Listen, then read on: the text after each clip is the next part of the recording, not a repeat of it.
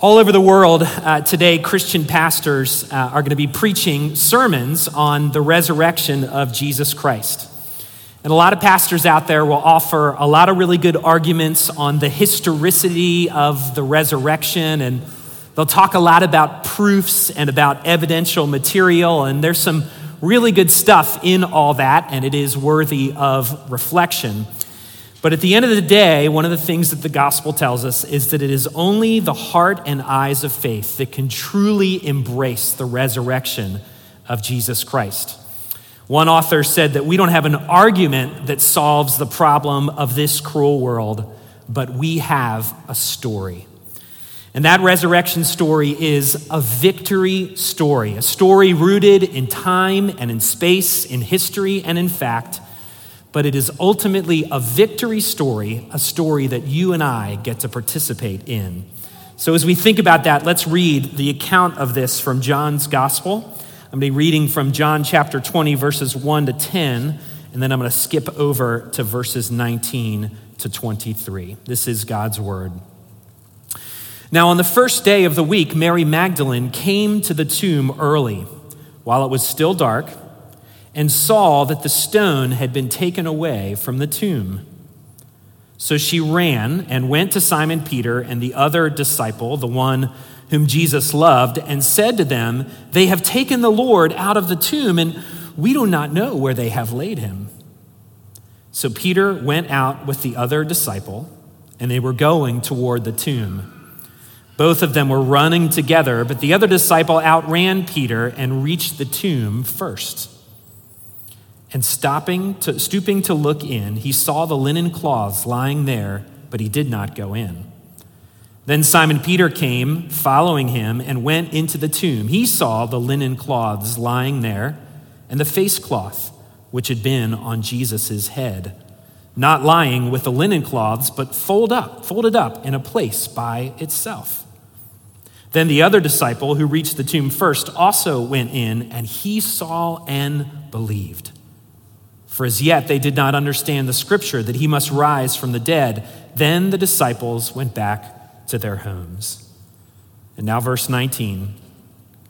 On the evening of that day, the first day of the week, the doors being locked where the disciples were for fear of the Jews, Jesus came and stood among them and said to them, "Peace be with you."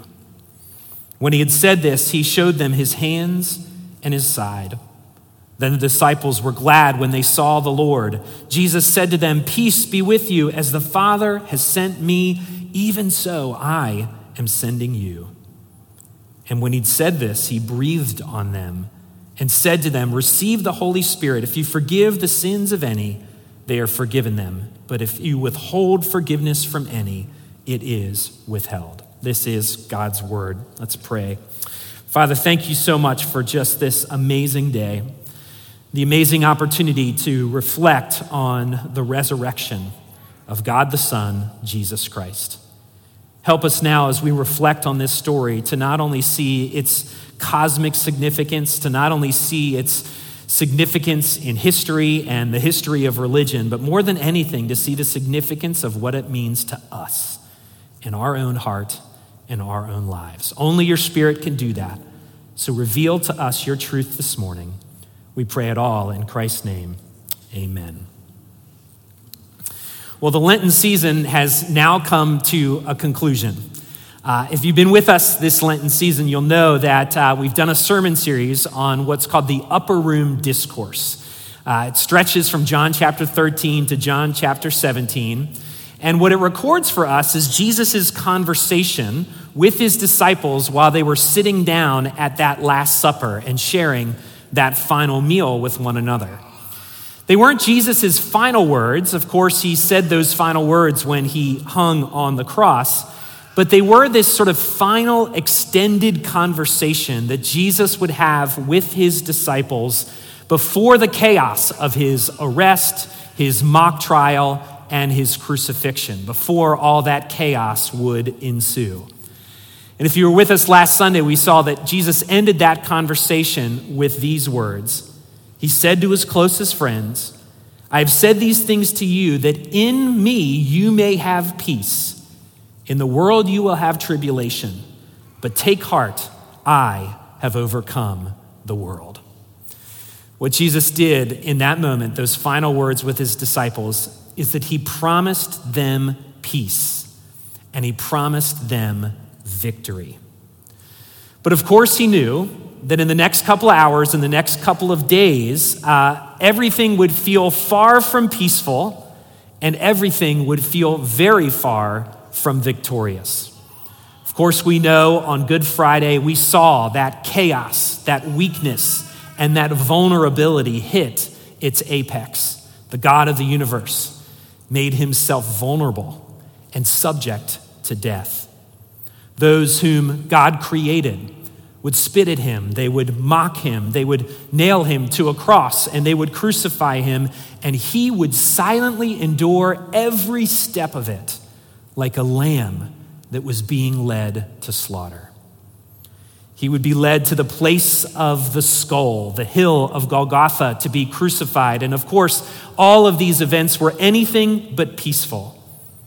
And everyone looking on had to wonder, how could this be a victory? How could Jesus claim that this would be an overcoming or a victory? But of course, we know that that wasn't the end of the story. It would not be peaceful, but it wasn't the end.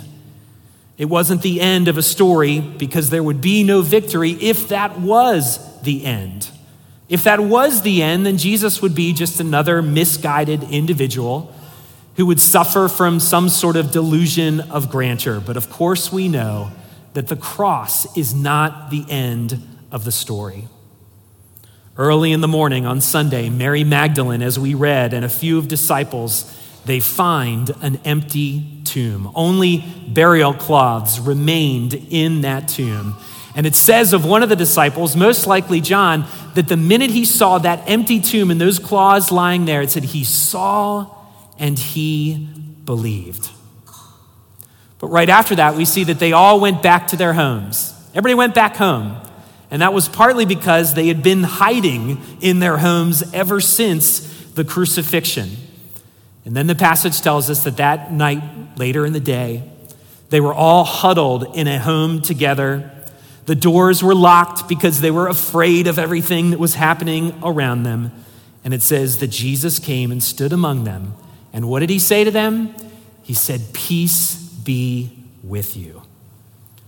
Jesus, of course, was alive. Divine vulnerability had now been transformed into a divine victory. The victory that Jesus had talked so much about was now accomplished. It was finished. If you know me, you know I love sports movies. And maybe you like sports movies out there too. You've seen the sports movie before. You've got teams and they overcome all sorts of odds and secure this amazing victory. And there's wonderful celebration. I love those movies. I love even the cheesy ones. And they don't get any more cheesy than a movie that came out in 1985 called Rocky IV. There's lots of Rocky movies. Rocky IV is my absolute favorite, but it is absolutely cheesy. By the time you get to Rocky IV, he's already beaten Apollo Creed twice, and then he beats Mr. T in Rocky III. But then in Rocky IV, the stakes get a lot higher in that he has to fight a man named Ivan Drago, who was a very large man, seemed like twice the size of poor little Rocky. He was hopped up on steroids and full of all sorts of Russian fury. And of course, I'm gonna ruin it because at the end of the movie, you know what happens. Rocky overcomes incredible odds and he beats Ivan Drago. But then a very unique moment happens at the end of that movie where Rocky gives a speech. And the speech is in Russia. And he gives this amazing speech, and what you discover is in that moment, Rocky single-handedly ends the Cold War. By himself, by his amazing speech, he single-handedly ends the Cold War. So of course his victory is a bit overstated, and it's a bit cheesy. But it is not possible to overstate the victory that Jesus Christ accomplished in his resurrection. Well, what sort of victory did Jesus accomplish? Well, Ephesians chapter 2 talks about 3 foes, or 3 enemies that Jesus conquered by virtue of the resurrection. The first of those foes, Ephesians calls the world. It's called the course of this world. And Jesus, of course, gained victory over it. Now, if you look at Jesus' life, you'll see that in the end, Jesus was a victim of a lot of things. He was a victim of a lot of broken systems that exist in our world. In fact, the crucifixion happened because of an unjust political system, because of a corrupt religious elite, and a betrayal by one of his closest friends, a betrayal that was motivated by all sorts of greed. And all these things conspired together for an unjust crucifixion of an innocent man. So we see all those things at play in Jesus' crucifixion. But I would venture to say that if you look at our world today, we see evidence of those things in our world, in the course of our world today.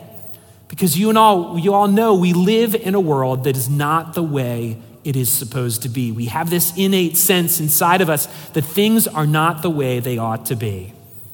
Of course, we've just been through a pretty messy political cycle, haven't we? Probably the messiest I can remember in my life. We see corruption all over the place. We see it in the government. We see it in police departments. We see neighborhoods that have become oppressed by things like drugs and violence. We see generations of people that are enslaved to cycles of poverty. And all these things, all these issues are bigger than just individual people and individual stories. They feel like they are systems that perpetuate all sorts of injustice and all sorts of oppression.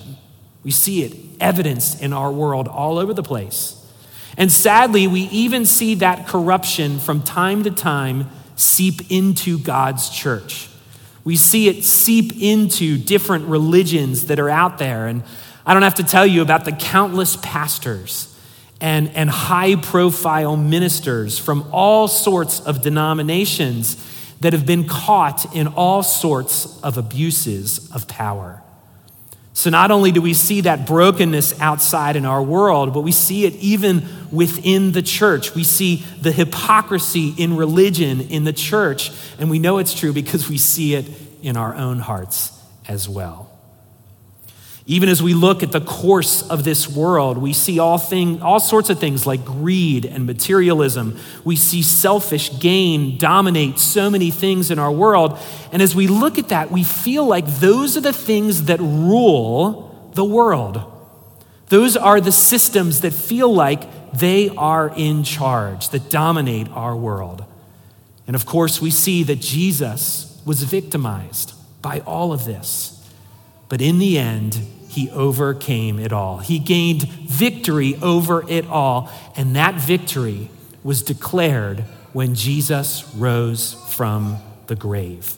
The corruption and the brokenness of our world will not have the final word.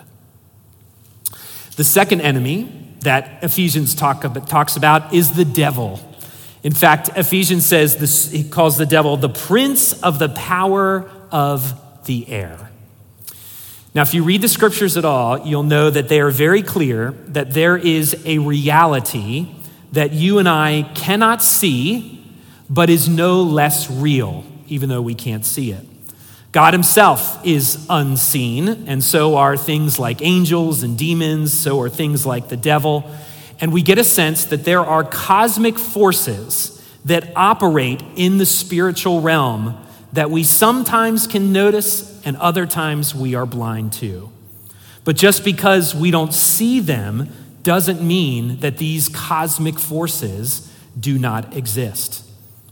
In fact, we know from the scriptures that from the very beginning, the devil has been all about his work to distort humanity by peddling lies and by stealing our joy.